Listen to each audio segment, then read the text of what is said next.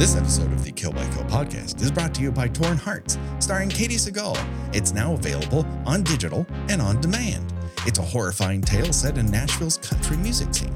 When two rising artists think they've gotten their big break when they visit their idol at her mansion, it soon changes into a twisted series of mental and physical torments. What lengths will they have to go to in order to prove their dedication to their dream? Well, find out when you buy or rent Torn Hearts, unrated, from Paramount Pictures. Now, we love royalty here at Kill by Kill, especially horror royalty, and director Bree Grant certainly qualifies. We can't wait for you to catch Torn Hearts, and that's why we have 5 digital codes available exclusively to our listeners so they can watch this film immediately. How? Just email us at killbykillpod@gmail.com. That's killbykillpod@gmail.com with Torn Hearts in the subject line for your chance to catch this killer new flick. Torn Hearts, brought to you by Paramount Pictures. This episode of the Kill by Kill podcast is also brought to you in part by X, from director Ty West and the studio that brought you films like Hereditary and The Witch. Comes X, the terrifyingly suspenseful horror thriller starring Mia Goth, Jenny Ortega, Scott Mescudi. This film is fantastic. It's certified fresh on Rotten Tomatoes. Our very own Gina Radcliffe loved it. And guess what? You can own X right now on Blu-ray and digital. X comes to you from A24 and Lionsgate. It's rated R. And to celebrate this spectacular new horror film that had everyone buzzing in the spring and is now making a crimson red splash on Blu-ray and digital, we're going to give away 5 copies of X exclusively to our listeners. That's right, you can have a Blu-ray of X in your hands. What do you have to do? Just email us at killbykillpod@gmail.com. That's killbykillpod@gmail.com with X in the subject line for your chance to own your very own copy of Ty West's fantastic X today. And now, the body count continues.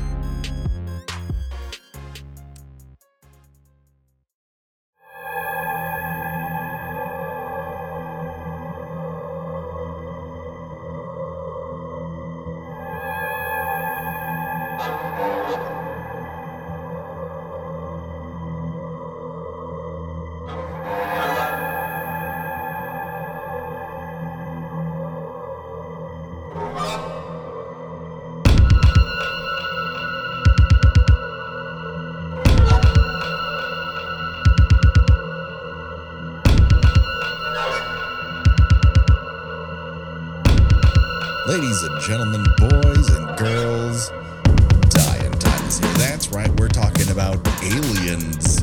That's Alien with a $sign on Kill by Kill. Well, greetings and salutations, and it's your old pal, Patrick Hamilton, coming to you once again from LV426.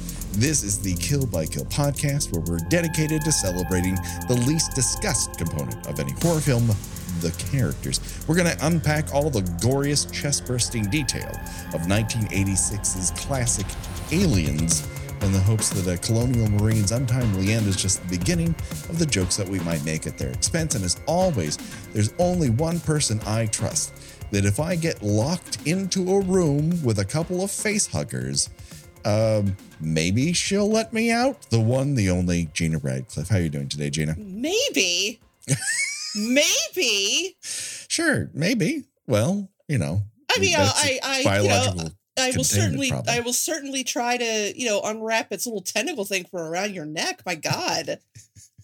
One of my favorite behind the scenes things from this movie is this, and when people are talking about like what a complete asshole James Cameron was as a director, particularly on this set, because he was so exacting, is he's on the floor of that medical bay and they have a face hugger that's just rubber and someone's pulling a wire to try to get it to leap off the top of a filing cabinet and go over the top of the camera. He has the camera on the ground. No one else is operating it. Not a cinematographer, not a camera operator. It's Cameron. And he's like, what I want you to do is yank on that wire and have it come right across the top of the camera. Okay. It should hit me on the top of the head, but not the camera. Okay. And then he gets on the ground and you see the guy yank And he does fine. Like, it's a piece of rubber on a wire. And he's like, this is ridiculous. I don't think you're listening to me. Do you even have gloves? You can't do this without gloves. Go get gloves. Like, oh, that's the trick. Okay. That's the trick. Like, and you see the shot that he's doing. It doesn't fucking matter whether that guy has gloves. It's perfectly fine. But I mean, one of the things that Cameron has here is that, and this is filmed entirely in Pinewood Studios in Britain, is he's done everyone else's job. He's been in the Roger Corman system. So they are all like, who's this fucknut, this newbie we've never heard of before, who's like got 2 films under his belt, and people seem to like this Terminator thing, but that other one was shit. So they think he's just being an asshole. And he's like, I know your job because I've done your job. And the tension between the two of them made people quit, made them hate each other. And when he gave like a goodbye toast, he's like, I think we've made something special. This is a great movie. And the best part about it is that when I leave out of here, I know that I'll never come back to Pinewood again. Like, oh my God, what an a-hole. What a great movie maker. What an asshole. It's just... But you know what? Like, at least it kind of like with all the behind the scenes bullshit about William Friedkin and directing The Exorcist. Oh, yeah. All of this nonsense, all this dick waving was in service for a pretty much perfect movie. Yes. I mean, I don't have notes. No, we assumed, listeners, that most of you would have seen this movie at least once. And if you haven't, stop listening to us right now. Just pause this and fucking watch Aliens today. Because you don't have to wait. What have you been doing with your life up to this point? I do feel like there's been... listen, it came out in 1986. There's a fair amount of our audience that watched this in the theater, saw it on home video. They're very familiar with it. They saw it on cable. There's also going to be a fair section of the audience that might not have seen Aliens for whatever reason. Maybe they don't know where to start in the Alien thing, or their introduction to it was one of the, more recent films. And they're like, I don't know if that's for me. If you're going to, you need to watch Aliens. It is legitimately a great time when they tell people that movie is like a roller coaster ride. That comes from James Cameron describing how he wanted to make Aliens. Yeah, in doing a little, reading behind it after I rewatched it for about the probably 75th time last night. I've watched this a lot. I was reading what the critics said about it at the time, and it was reviewed pretty well. Yeah. Notably did not like it was Roger Siskel and Ebert. Yeah. Both of whom did not like that the last half an hour of the movie is pretty much nonstop action. Yeah. And I believe the phrase Ebert used is he was tired and unhappy by the end of the movie. Yeah. I mean, what are you going to do? Like, Siskel kind of complains, like, I don't know who any of these people are, an Alien. At least you got to know those characters. He fucking hated Alien too. Gene. Gene. Oh, fuck. Gene Douglas. Constantine Siskel. One of these days we're going to look up your real middle name. Yeah, we don't care. If you didn't want to pay attention to Aliens, why should I pay attention to who you actually were? But they were both like, this is just tripe. Like, what has come of movies? Like, Alien was this perfect thing, and fucking Siskel didn't even like Aliens. So I don't know what he's on about. But he was they famously did not care for horror. Yeah. Well, Gene was a bit of a stick in the mud, a bit of a prig. He also lambasted it for putting, quote unquote, a child in danger, which, like, I mean, that's not the first horror movie or action movie in which a child is put in danger. But he felt like it was manipulative. Like, the only reason you're going to make me care is this child is in danger. Not to mention the fact the child is the best survivor of the entire movie. Like, Newt would have kept on in that place until basically she ran out of food. Well, Newt's secret weapon is she's got a scream that can cut a diamond. She sure can. Wowie, wow. I think I killed several dogs in my neighborhood watching this movie last night. Yeah, she has a scream that could pretty much shatter glass. It's unbelievable. So let's put this into a bit of context here about like how Aliens comes to be, because the original comes out at the end of 1979. It's a gigantic hit in the early part of 1980. It's just huge. And Fox executives at the time were like, well, like maybe we have a sequel if somebody has a good idea. But the head of Fox ends up changing over the course of the years, like 3 different presidents of Fox Entertainment. And for 2 of them, they're like, Alien is not a franchise. That you can't expand upon that. I don't want to hear about it. Whenever, Giler and Walter Hill bring it up. And then finally, the 3rd president of Fox, after they've been flailing this entire time, is like, maybe we could do a movie. So Giler's idea is, remember that absolute bomb we made for you, Southern Comfort, that came out in 1981? What if we did an Alien movie like that?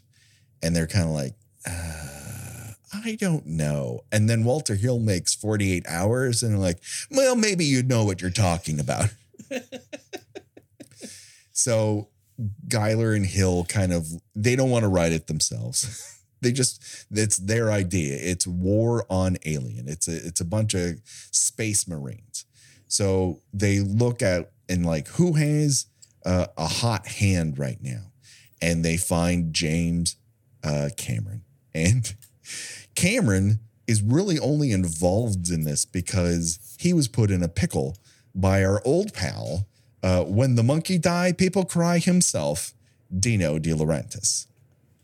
So Dino has Arnold Schwarzenegger on the hook for a Conan the Barbarian sequel. And Cameron's supposed to start Terminator up in Canada with him. And Dino goes, oh, no. I'm taking that guy halfway across the world. You can kick fucking rocks. So while they're waiting for Terminator to start, he takes scripting assignments. The first one he takes is Rambo First Blood Part 2. One of the weirdest fucking titles of all time. Right up there with The Haunting in Connecticut 2, Ghosts of Georgia.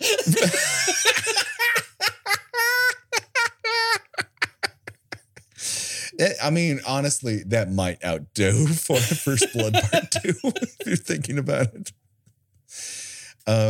So yeah, he has enough time to kind of like do this massive thing for Sylvester Stallone. Of course, Stallone takes that script and changes one major thing, which is to put his name in front of James Cameron's.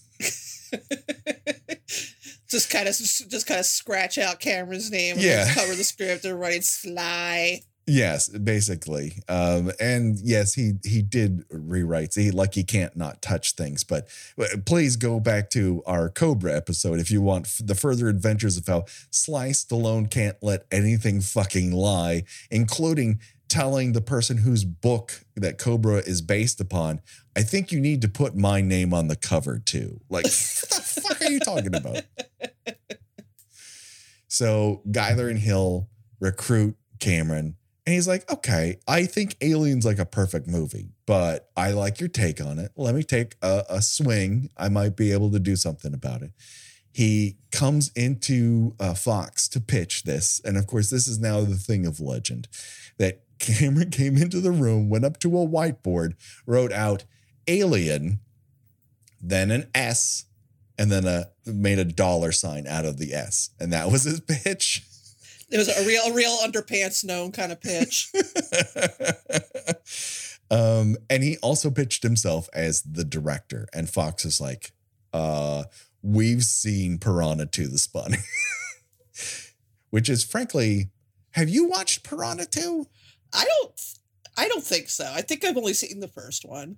It's not good. It feels like it was directed with no sound.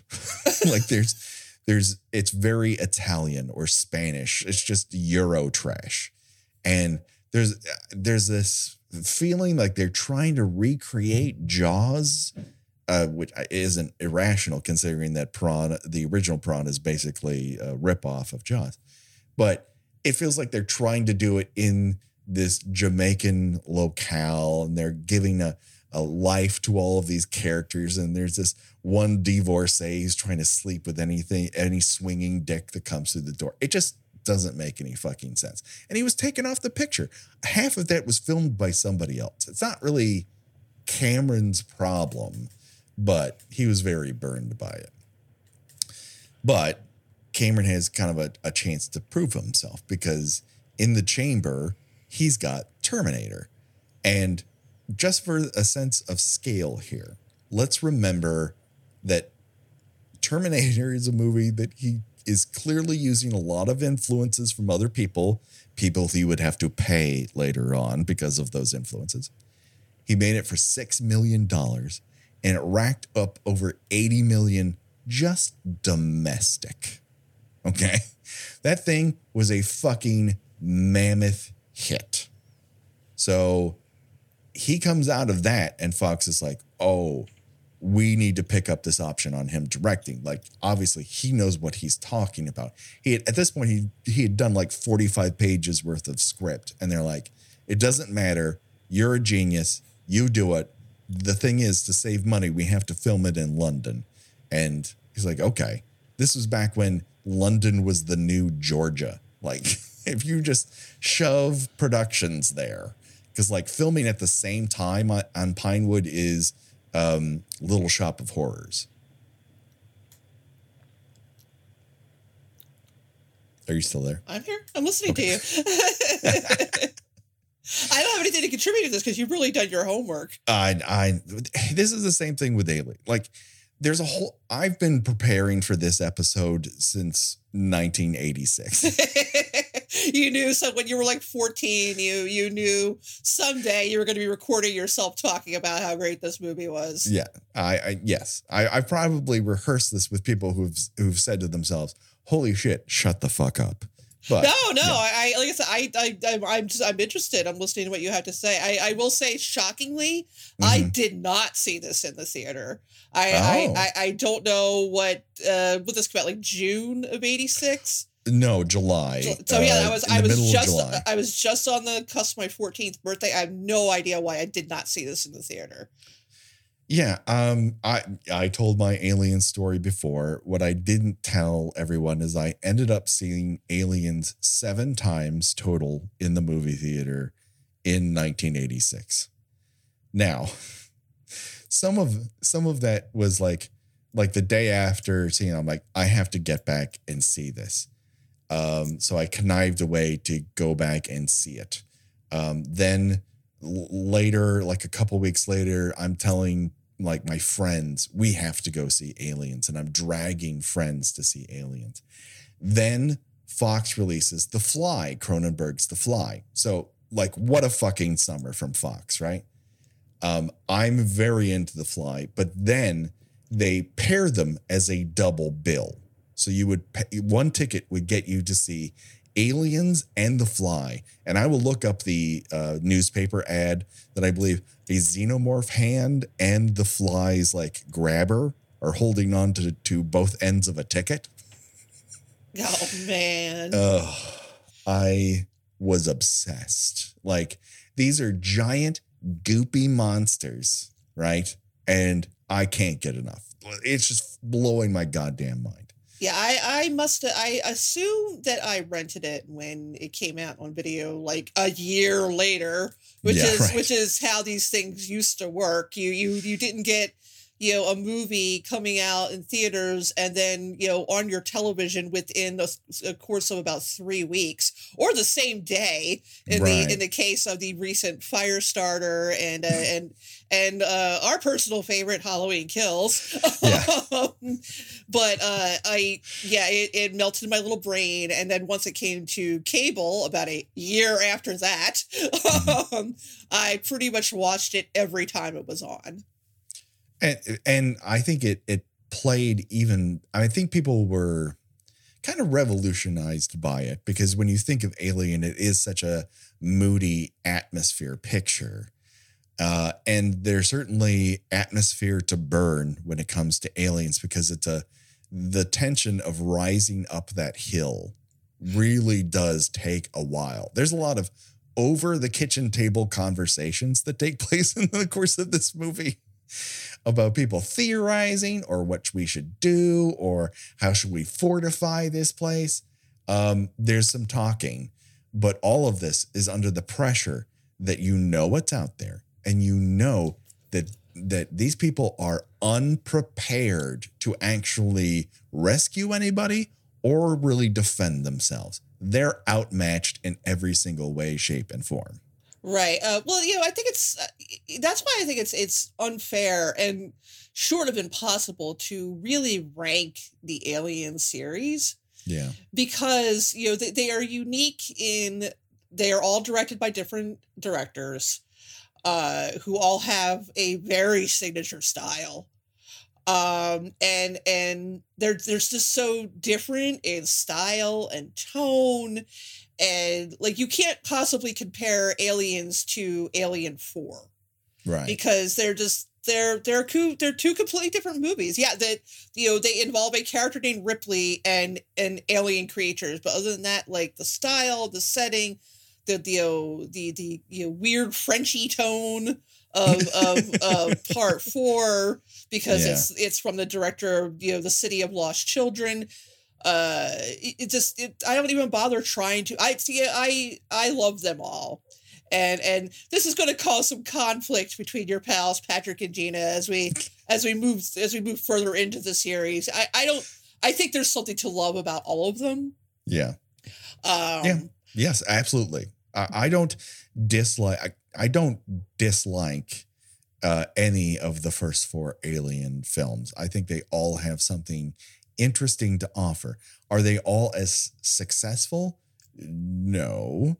And some of that is simply because of constant regime changes at Fox. Like, everyone who came onto another Alien film decided this is how you make an Alien film. When as you said, the ethos was you hire a director with vision and allow them to make their kind of Alien movie. And then the executives would see it and go, well, why isn't this Alien? Or why isn't this Aliens? And it's kind of like, because Alien and Aliens are such different movies. You can't tell me there's one type of Alien film. And they would go, we don't do that. When Batman shows up in a movie screen, you know what Batman is. It should be the same thing for Alien. And it's a terribly wrong-headed way to do such things. Right. Let's loop around back to what you were saying about there's a lot of kitchen table conversations in this very action-packed movie. Right. When I rewatched it last night, and I don't think it was the first time I'd seen it, but it was the first time I really paid attention to the deleted scenes. I watched the director's cut.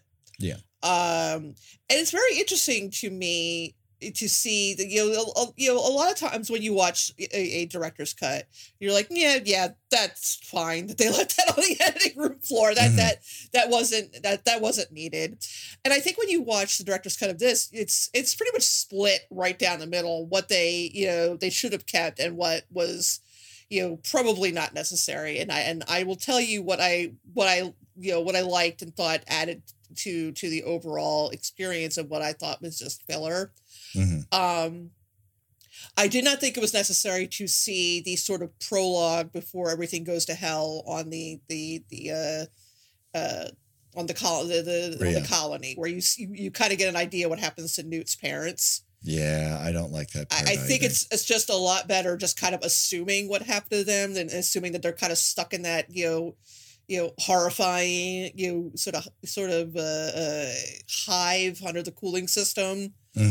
I do like that when you find out what happened to Ripley's daughter. I think that's very powerful. Yeah, and adds more to her relationship with Newt. I really, really like the scene with the automated machine guns. Yes. Fire. I think that's extremely suspenseful when you see how fast the ammo is running out. And just how much, like, they can fire at these things forever. And it doesn't really, there's no morale to break down. Because they just keep coming. Yeah. It's literally just an infestation. They just keep coming. It's like trying to kill a cockroach. You kill one, there's 100 more behind it. Did you happen to read World War Z? I did. Okay.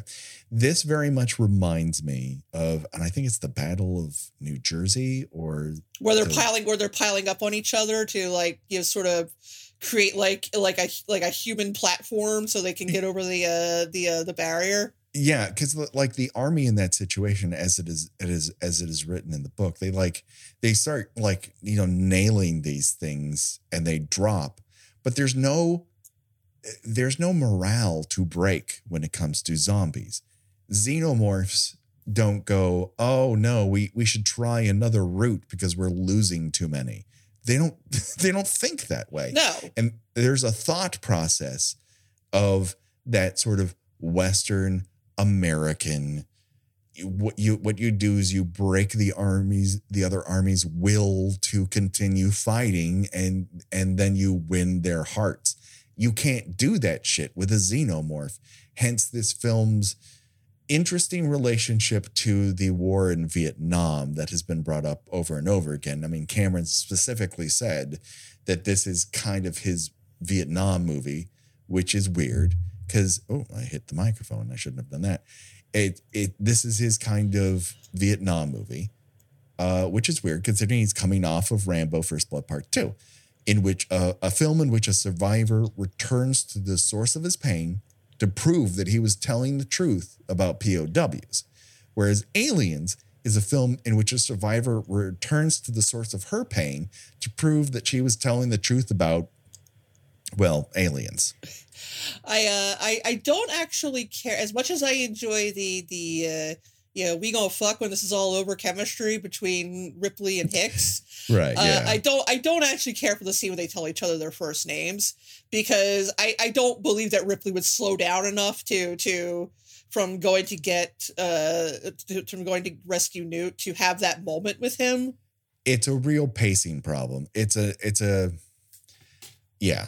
I mean, that's another thing that does not jibe for me on the director's cut. It doesn't quite work. Their chemistry does not need to be spoken about or explored. It simply is. Right. She sees that has empathy, that he does not look at her with derision and respects what she has to say.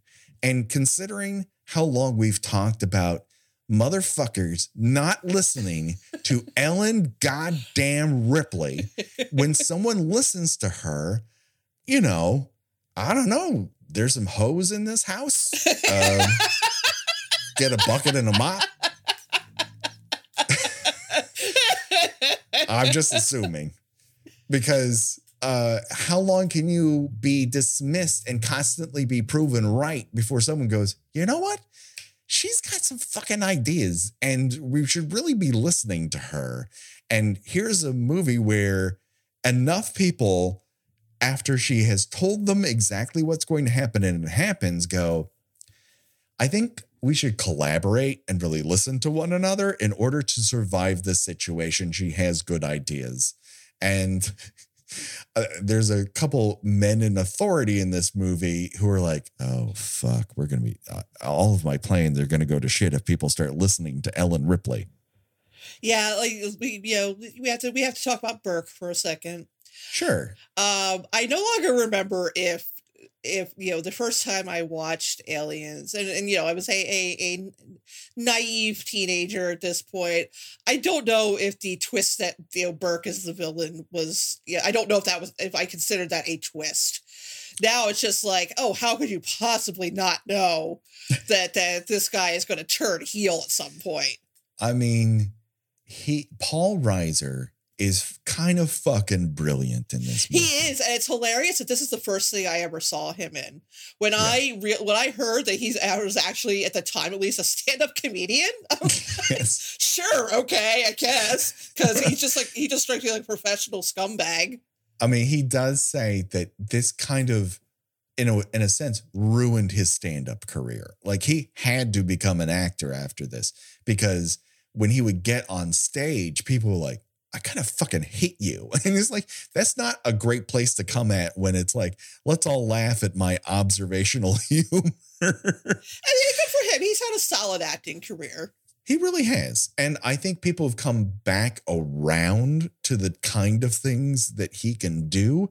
And certainly in the season of Stranger Things where he's introduced, this is a real play on his Aliens persona. They are leaning into your knowledge of Burke and how can they play with that and against it so that you don't know exactly where he is. And it's such a revelation that he's not a raging asshole. Spoilers for Stranger Things. Has anyone not fucking seen that? Maybe, but it won't stop your enjoyment of it. I just think he's very good in walking that tightrope. And part of it is your knowledge of who he was in Aliens. Right. And he's from the very moment, like, just insincerity just comes off of him in waves. Yeah. Well, everyone who's in a Weyland-Yutani jacket with the thing with the semi-popped collar that just hugs their neck, which is a really interesting future look. And then he shows up in a pink fucking sweater and you're like, oof. Something doesn't sit right about this. Yeah, I mean, the hints are there early, when he keeps telling her how much things cost and when he, tells her, when he shuts down her idea of blowing the place up because, the dollar value right. on this bomb destroyed colony that's filled with corpses, cannot be underestimated, cannot be overstated. Yeah. I mean, her lying to him of, I don't know who's worse because you don't see the aliens fucking each other over for a percentage is so goddamn devastating. And yet, if you will listen to some commentariat when it comes to, and they don't need to be pointed out or anything. This is an ongoing conversation when it comes specifically to the 80s, is that there is such a prevailing conservative ideal that is happening at the time with Reagan being in office, that his struggle to make the most out of his middle manager mistake, it just is devastating to the argument that at heart, this has a conservative bent because Ripley is saved by entering into another, nuclear family with Hicks and Newt. It's like, I don't know. Sometimes a little girl who's survived aliens for multiple weeks is just a little girl who survived aliens for multiple weeks. Well, yes.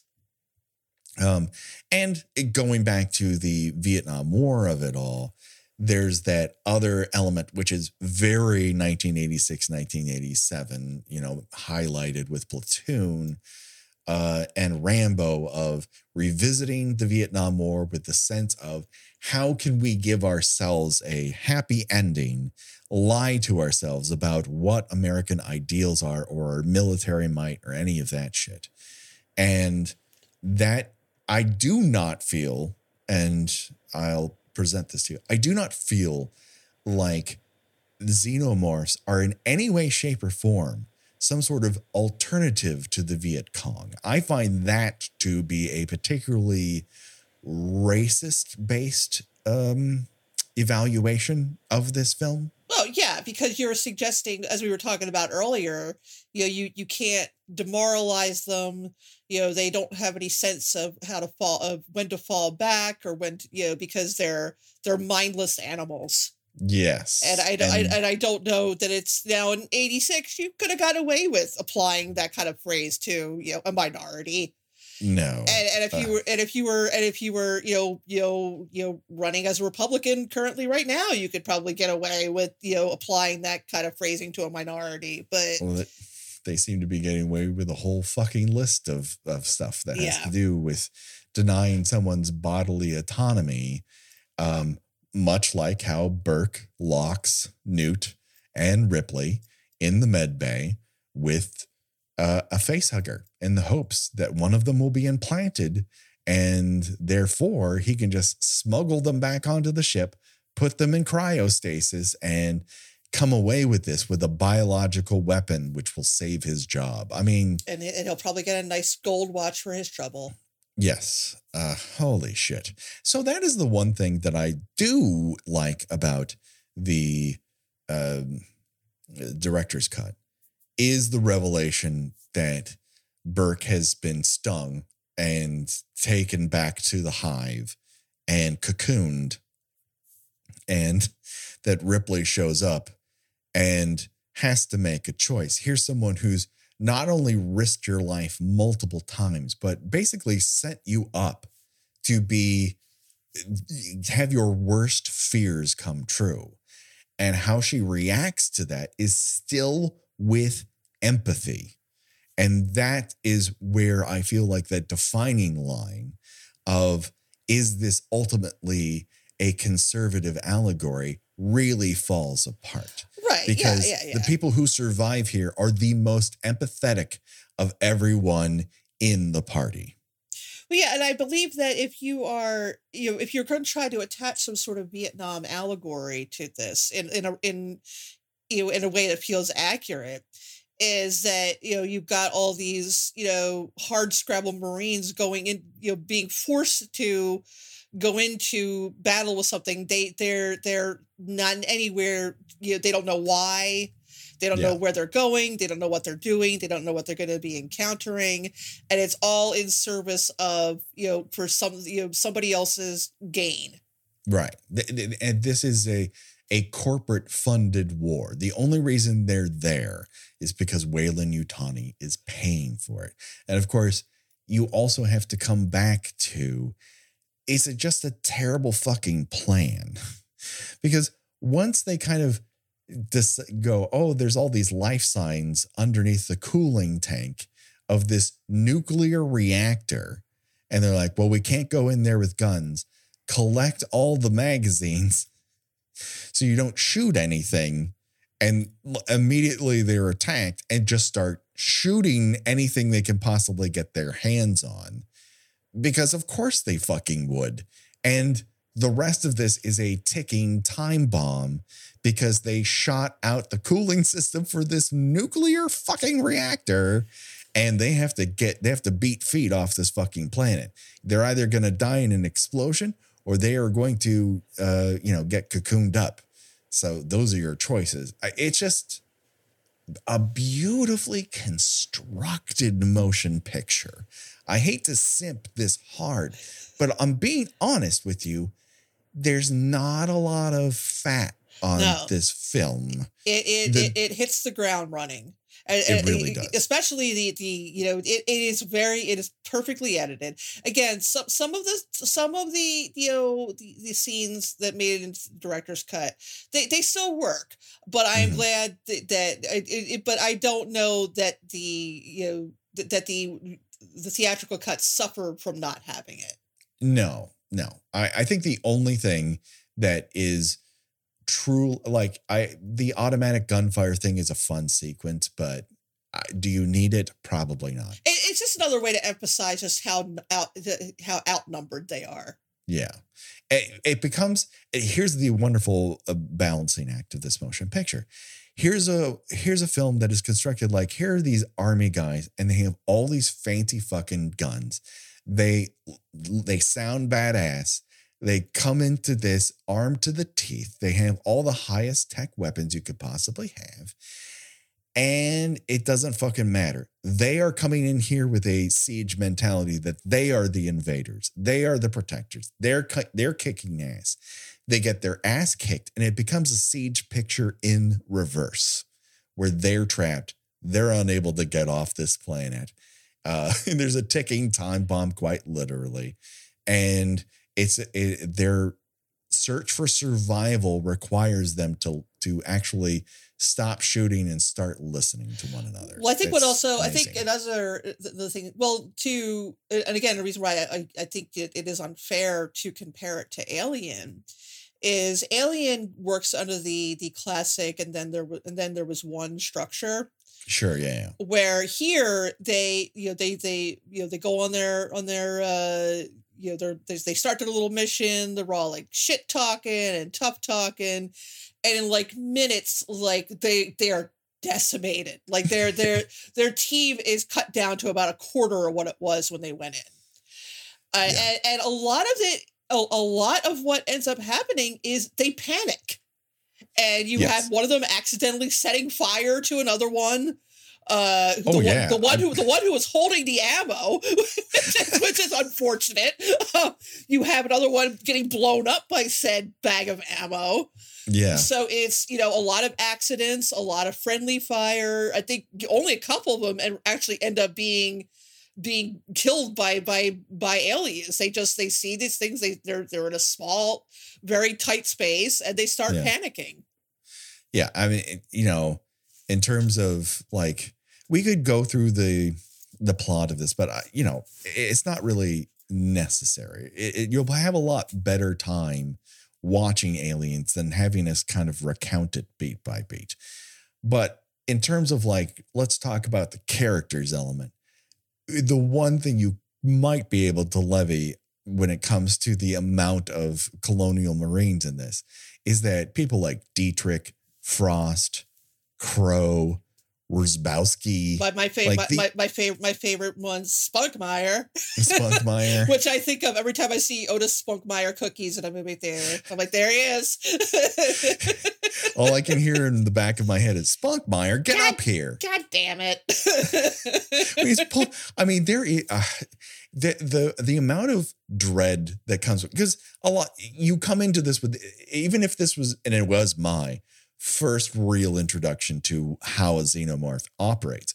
But when he pulls his hand off of that rail and it's just goo, you're like, oh, that motherfucker's dead. He is dead as shit. It's like, he stuck his hand in rubber cement. I like Spunkmeyer. Who knows what's happening? Like, the only thing we really know about Spunkmeyer is he's obviously not washing his hands, and he likes a transphobic joke or two. Whereas Pharaoh, who's the pilot, is intriguing because we know next to nothing about her. And of course, she's the one who has all the cool lingo that lived in my head. Well, like, how am I going to bring up terms like I'm in the pipe and 5x5? Like, these are great fucking terms. I mean, she's just as badass as anyone on the team. And that she never even gets off. She never even gets off the ship. She just she just hanging out waiting for him to come back and still gets that. She still gets a face full of mini jaw. I mean, I love mid-flight. I love Sergeant Apone, played by an actual Marine sergeant, the first black decorated Marine sergeant.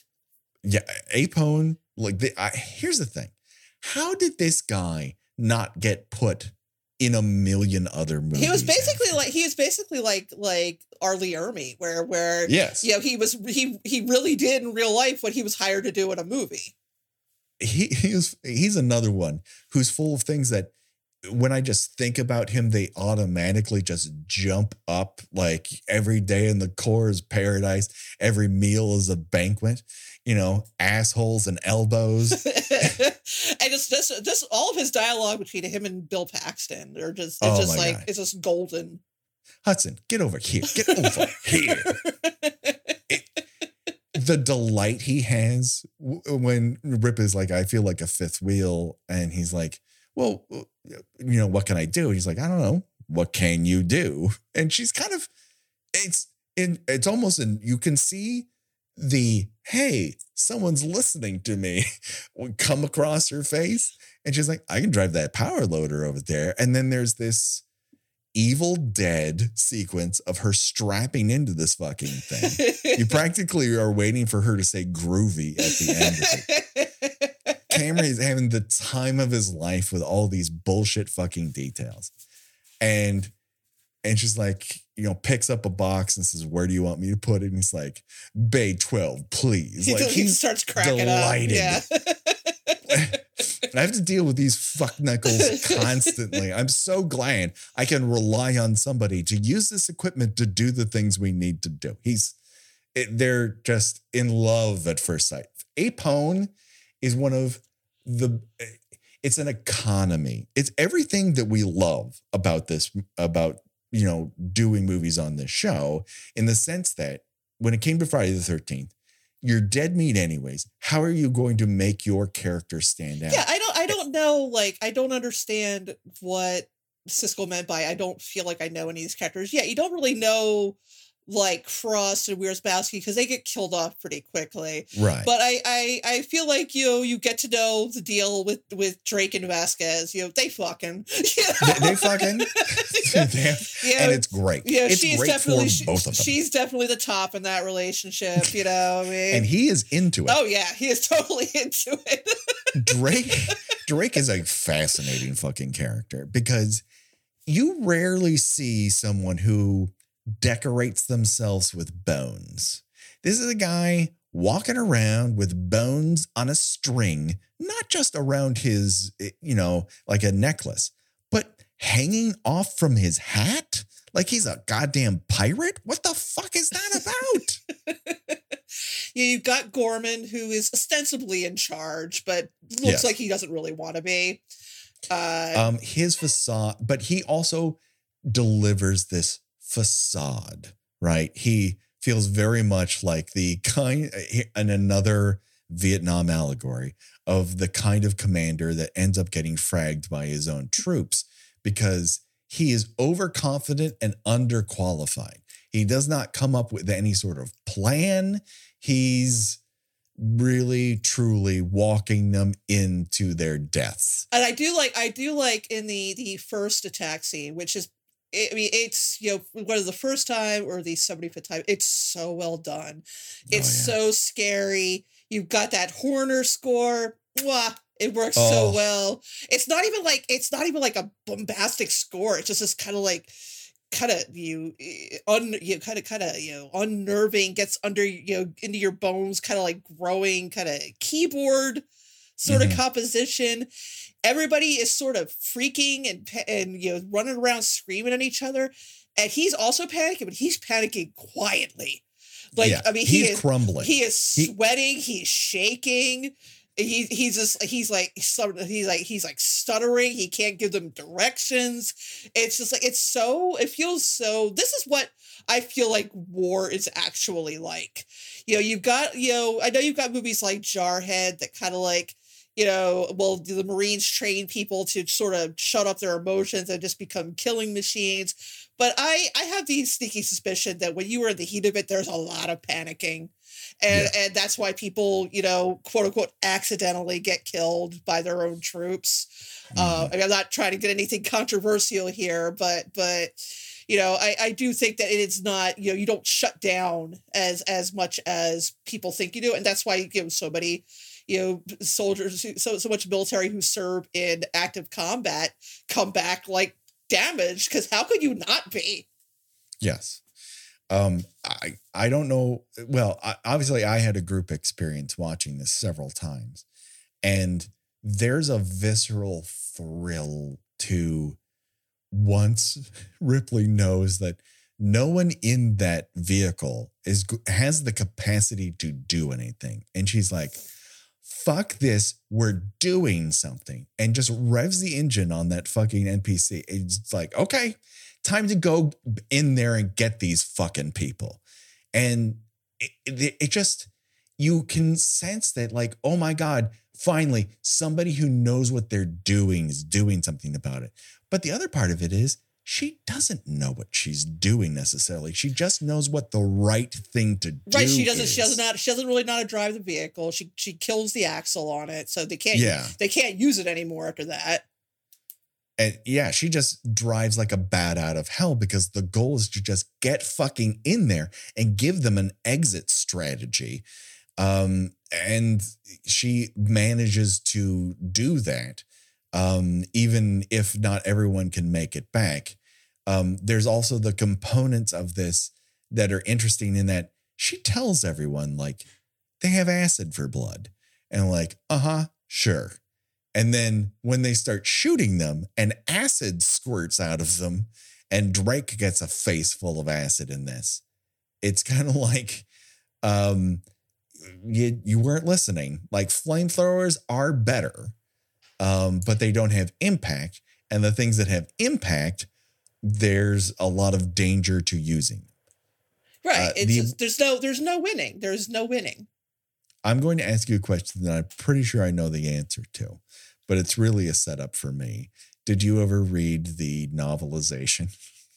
I don't think I did. I did. I reread it like it was a fucking textbook. Burke. Not Burke, not Drake either. Who the fuck am I? Gorman. Gorman in the book is stung by a tail, and he falls into anaphylactic shock. And it is communicated in the book that they're operating in a hive mentality, like a termite might. So if you're stinging things and you're bringing them back, but you're not using them for food, you're using them to create more xenomorphs. But what is creating the thing that creates more xenomorphs? And that's where they kind of like wonder, what is the top of this food chain that doesn't really require food? And that's the ominous idea that eventually we're going to get the alien queen. Oh, this scene. I mean, this movie cost $18 million. Yeah. To make. And it looks, I mean, there are a couple moments when you can see that the xenomorphs are, dudes in suits. You can like, I will say, unfortunately, on high definition, where the xenomorph is coming through the air shaft, and it's when Gorman, you can see some wires. Well, it's not even that. When right before Gorman and Vasquez blow themselves up, you can see like legs. Like panted legs, like coming out behind like the head and arms. Like he's wearing the top half, but not the bottom. Right, he's got them dockers sticking out. Yeah, you can see the wires on the power loaders as well. Yeah, the alien queen, they're hiding it around corners a lot, but the power lifter and the alien queen are kind of built on the same puppetry system, which is another one of those things, because Cameron has come up in this, how do we make $1 out of 15 cents system, as like, the way we're going to solve this is to make magic tricks that we can work around to make the most out of these things and make the illusions work for us. It's the one thing that, like, now it's like when you watch North by Northwest, a wonderful film that I could watch that fucker on a loop. But the matte paintings in there stick out like a sore thumb. But again, it's a fucking movie. I'm not coming to North by Northwest for stark reality. And it's the same thing here. Like, the matte paintings become very obvious. The rear projection stuff that they use, particularly for the crash of their dropship, that you can tell that is a rear projection. But it's all in service of this emotional, thrilling ride of a film that's so well acted, that's so well photographed. It's just fucking amazing. I'm just thinking about when after she finds Newt and kind of just sort of stumbles into the nest. Mm-hmm. And you've got the queen. She's got these like gnarly looking sort of, ovipositors like coming out from either side of her. And she's got that kind of like nasty sort of wet breathing. Yeah. And they just sort of like stare at each other for like 30 seconds. It's just like, it's so cathartic. Yeah. It's amazing.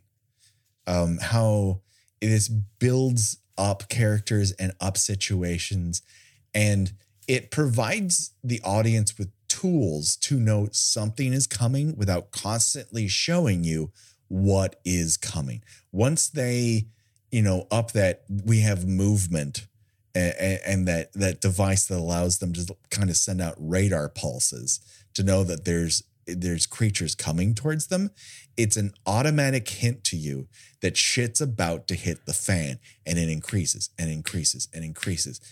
It's just very well constructed. I do always get a kick out of after she destroys the nest and she and Newt make it back to the platform to try to get the ship. I do love the last 15 minutes being in of self-destruct being in real time. I think that is very cool. I do like that the alien queen takes the elevator to get to the platform. She knows how to use it too. Listen, she's a single mom.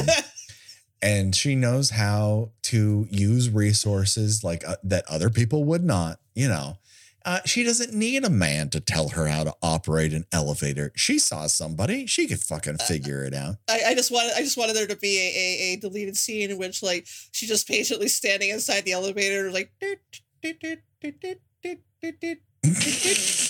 just listening to music. Yeah, exactly. Yeah. Like Rhinestone Cowboy or something. But talking about when they do manage to make it off the colony before it explodes, then you've got that literal gut punch of a second ending.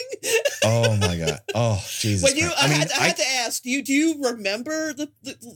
I know you remember when you went. Do you remember the theatrical experience of seeing it for the first time? Yes. Like, how did the audience react to that? So here's the thing. This is the first time this ever happened to me.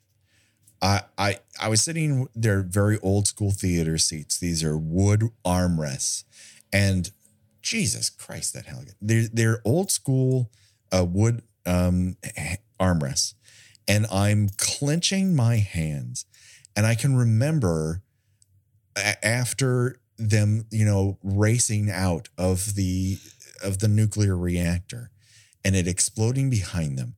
And I picked up my arms and my hands were tingling. I was just, it affected me on a molecular level. Like, holy shit, this is the most thrilling thing I have ever experienced in my life.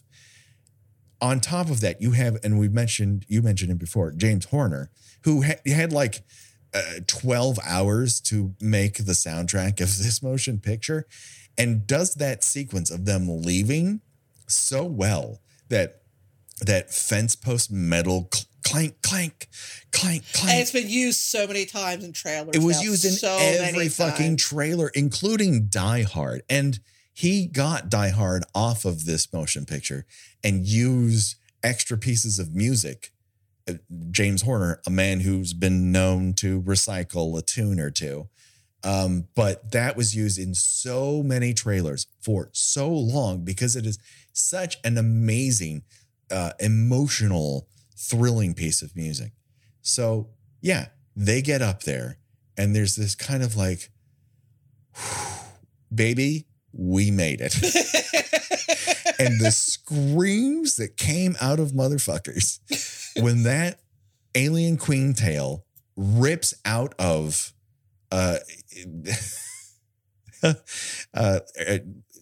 it's just, I'm freaking out just thinking about it because people literally lost their goddamn minds. And it's an incredible magic trick of that tail coming through a human being.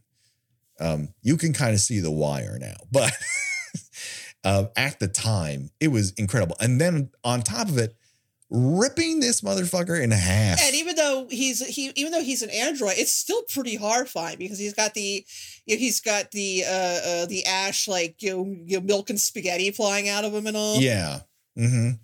And, he's now, it's set up in such a way that she absolutely does not trust him and believes that he will sacrifice them at a moment's notice and is so happy to be proven wrong.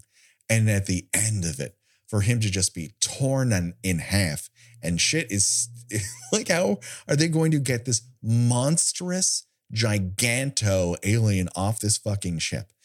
Oh my God, what a movie. God damn it, what a picture. This is a movie I will not truck any sort of actually about it. Oh, fuck it. Fuck that. Like, if mistakes were made, we didn't end up seeing them. For example, right? Hicks, originally supposed to be played by James Remar from The Warriors. And would he have done as well as Michael Biehn? I would say probably not. This was not Remar's best period. The reason he ended up not being in the role, they filmed him for a week, but he got picked up on drug charges. And so he was recast with Biehn that, Cameron obviously knew from The Terminator. And Biehn just brings an emotional intelligence to that role that I don't think is James Remar's best suit, let's say. And that is a very happy accident that elevates the entire motion picture. And also he's very nice to look at. Yeah, no, he's beautiful. Conversely, right, you have Hudson and you have the pure dynamo of Bill Paxton in that role. I miss him so much. Oh my God. What an actor. We were robbed. We're robbed of everything that Bill Paxton, brought to his roles. Here's a guy who was a great character actor, could also fill in leads, was a good director as well. If people have not seen Frailty, I cannot recommend it enough. Another what a picture. That we did not get more from him on that is a fucking shame. I just think people would use the hell out of him now. And he's a lovable asshole. And he seemed to fill that role constantly. I mean, he's coming on. The reason he got the picture was he's coming off of Weird Science. And people are like, he's kind of running away with his 15 minutes in this movie. Well, he's an interesting character in that he comes off as very cowardly. Yeah. And, very and possibly unreliable, but he always manages to come through. Yes. Yeah, he's not someone who should be making decisions, but that's not to say that he does not have the ability to fulfill his role. It's just that it's very clear that Hudson should not be in charge of anything. And I think he would be the first to say that. Yes. Especially when he decides to nominate Newt to be in charge. Hey, you know what? Is he wrong though? He's not wrong because she is the best authority at that moment on how they should fortify that building and stay alive, because she, with no weapons, no training, as Ripley is so right to mention, like, this child has survived. I think we can do this if we keep our fucking heads and do the job that's in front of us. And she's fucking right. Yeah, he's amazing. He's absolutely amazing in this motion. Yeah, there's not a in a cast of other than of course Sigourney Weaver, relatively unknown actors at the time. This was Lance Henriksen's first major role, even though he's like about 55 here at this point. But he reportedly said that if this did not work out for him, he was going to quit acting. And this was kind of the role that made him famous. It gives him a career he never would have had otherwise, just like showing up for 10 minutes and not even that. I think he's in like 3 minutes of Terminator. He's like he's a cop in it who is killed off pretty quickly. Of course, it's one of Bill Paxton's first major roles. You've got Michael Biehn, who people really only knew from Terminator at that point. You've got, and there's some of the like Jeanette Goldstein, who kind of didn't do a whole lot after this. She and Henriksen and Paxton were, of course, in Near Dark, which is another movie we have to cover and gush over at some point. And talk about a brilliant performance trio of Paxton, Goldstein, and Henriksen. She actually now runs a brassiere shop, which I think is pretty cool. But she's very memorable in that role. Probably couldn't get away with it now. Yeah, probably not. She's got a little bit of brown face going on. The accent's a little shaky sometimes, but I feel like she didn't intend it to be viewed as offensive. No, I think she viewed it as who is the toughest type of person that I could put into this role. And it is not politically correct. That being said, I don't think it's ever meant as an offensive stereotype. No, it's not meant for the audience to laugh at or anything. And I have obviously lived in Los Angeles for almost my entire life, and have met so many Latina women over the years. And when I talk about horror or whatnot, they will bring up Vasquez as this character they knew, maybe not seen themselves exactly, but knew that person, and how so badass. Yeah, I mean, she's the toughest one of them all. She's fucking incredible and doesn't let up for a second. Like, you don't ever not believe that Vasquez is that person.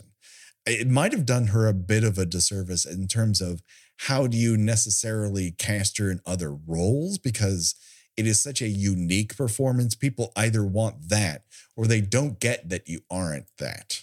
Well, it might have been a problem for her. It's worth noting that the only other movie she's been in were either directed by James Cameron or people that James Cameron was married to at some point. So. Yeah. And you're thinking, how many people could James Cameron have been married to? A lot. A lot. It turns out. Well, he don't quit. Yeah, it's not surprising to say that people who are difficult to work with are generally tend to be difficult to live with too. So the other Herculean task here. All right, we've got 3 people that we really are left to talk about, and one of these people is not a character in the movie, but creates characters in the movie, and that is Stan Winston, who's picking up from where H.R. Giger and Carlo Rambaldi left off, and in creating a different version of the Xenomorph that is unique to this motion picture and transforms the idea of what an alien can be. Here, the tails are more active. They're more insect-like. They have more arms. There are sequences in which they're leaping off of different, walls, cocoon walls. They just bring a lot to the table. And then the incredible design of the alien queen, which is about the most amazing thing that I have ever witnessed on screen. Like, what a fucking Muppet. Like, Miss Piggy, Alien Queen. That's where I'm going to go. I've written for one, but I have not written for Alien Queen yet, but I'm fingers crossed. I was told by Muppets people, Becky and I were both told, you get these characters. And when I tell you my feet did not touch the ground for 3 days, that I don't know that I've heard a better compliment, to be honest with you. Yeah, that's a big deal. Yeah.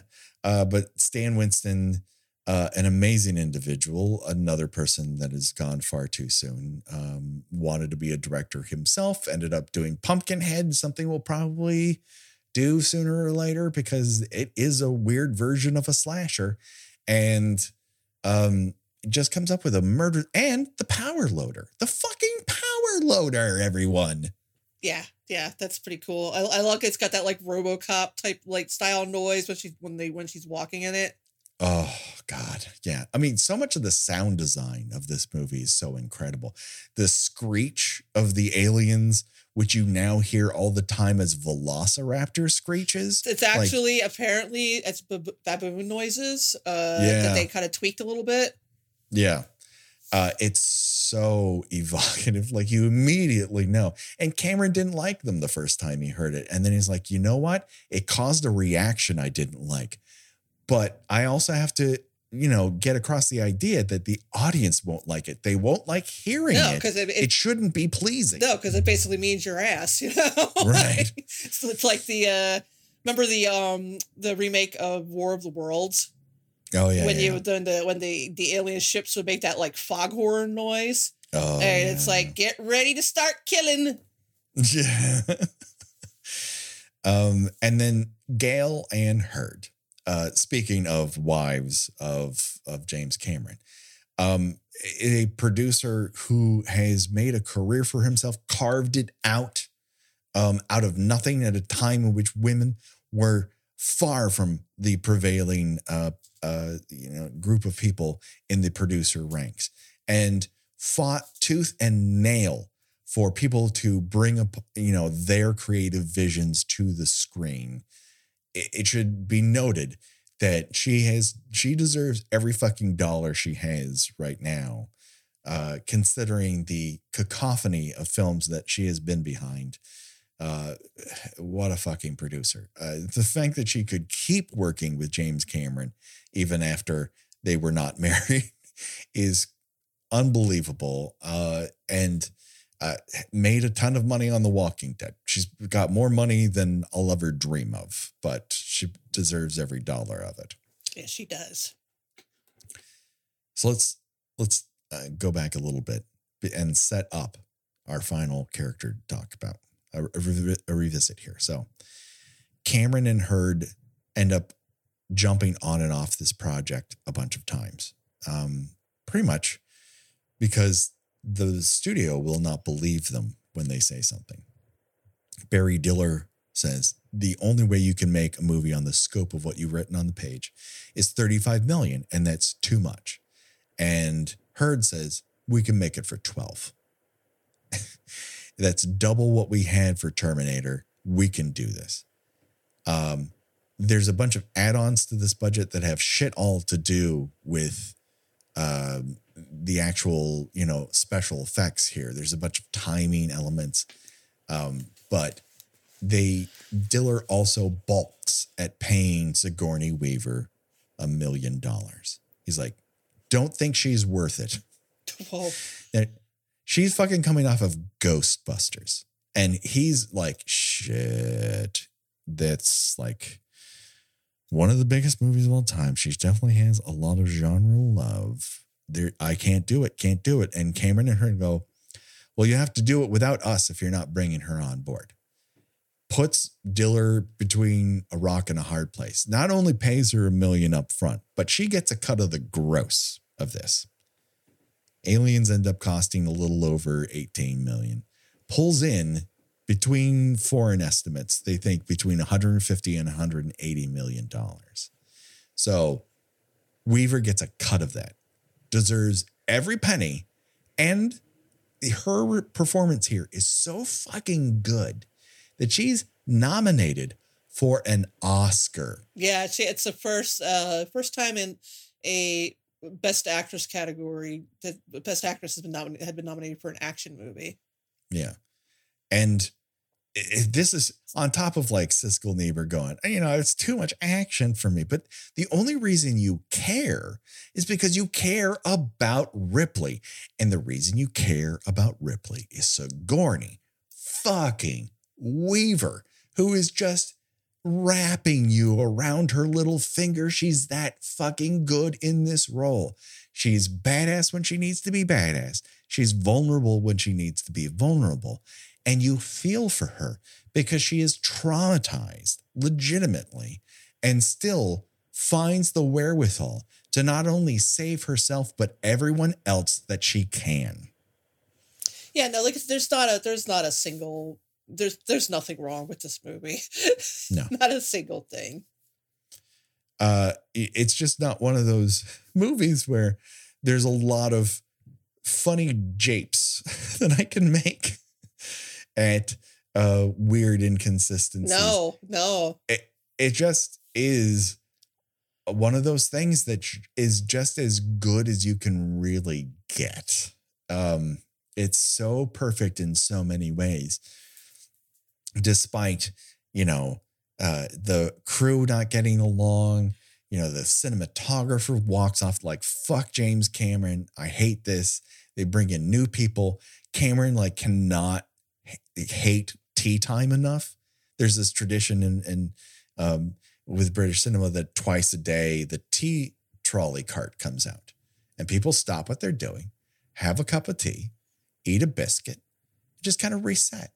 And Cameron's looking around at this. It's like, motherfuckers, on Galaxy of Terror, I made a spaceship out of Big Mac containers. Would you get your ass back on set and fucking work for me, please? And an international incident every single day on the set. But you can't say that what the end result is that he was a hack and he was just being an a-hole to have to create a sense of fear on the set. He's just fighting for the best movie he could possibly make, and always sets a bar for himself that I just don't think anyone can live up to when it comes down to it. No, and that's why he's been working on the sequel to Avatar for the past 10 years. Right. A bunch of people in a tank of water with ping pong balls on the top of it. Oh, wow. There's a lot. I'm interested. I have not seen the trailer yet because my Multiverse of Madness went straight from Nuvi into the movie. I didn't get any trailers at all. I didn't get Thor. I didn't get Avatar. I didn't get whatever the fuck. They just showed Multiverse of Madness. Are you looking forward to Avatar? Well, you know what? My shameful secret, I have not actually seen the first one. Yeah. I mean, I will say that the trailer for the second one is very pretty. It kind of looks like something you'd have playing in the background of a spa. Yeah. It's got very relaxing music. It's got it's got lovely visuals. I mean, I don't know if the storyline is particularly compelling, but it looks like it'd be very nice to look at. Yeah. It's not a home run the way that Aliens is or the way that Titanic is. But I will say that he's trying to make a movie, right? He's trying to take you somewhere. And so if this is the thing that's firing his fucking imagination, I'm willing to watch it, right? I don't know if it's a priority, but I do want to see it in the crazy way they project that he's going to do the high frame rate that Billy Long's, Billy, what's his face, long halftime walk was, where people were so freaked out at how weird the 3D was. I want to see it that way. I want to see it in the weirdest presentation he can possibly dream up. Because that's the way he wants everyone to see it. He wants this to revolutionize cinema. I just don't think that's a bad thing. I think people think they're too fucking cool is what it comes down to. Yeah, 100%. Yeah, people can't just relax and enjoy a movie. That's not to say that Avatar isn't drowning in, white savior complex and it's retrograde when it comes to its plot. You can criticize something and also understand what the goal of it is and that it has bigger aspirations than your average film. We've had this conversation many times. Yes. I could talk about this for another 3 hours.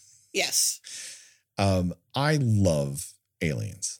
It is the movie that changed me on a molecular level. There was the person I was before and the person I was after. It's just a perfect movie. I could watch it just over and over and over again. And I know the movie from beginning to end, and I still love it so much. It used to be a thing where, like, if I had trouble sleeping, I would listen to the commentary of the DVD to put myself to sleep.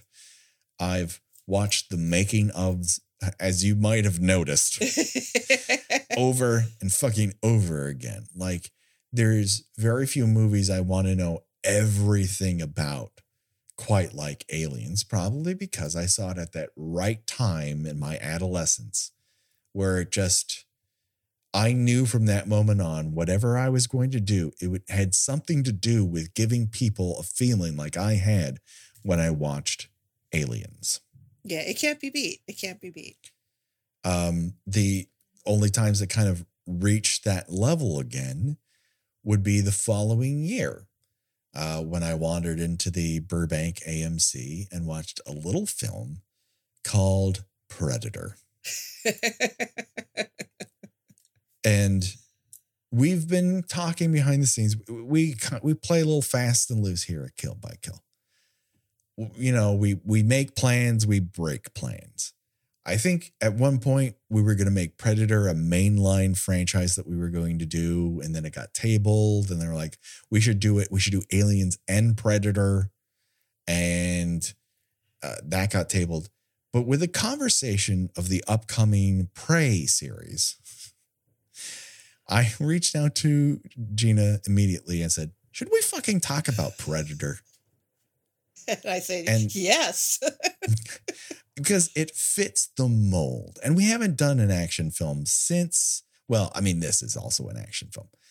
But I think Predator is more an action film than it is a horror film, whereas this is a horror film and an action film.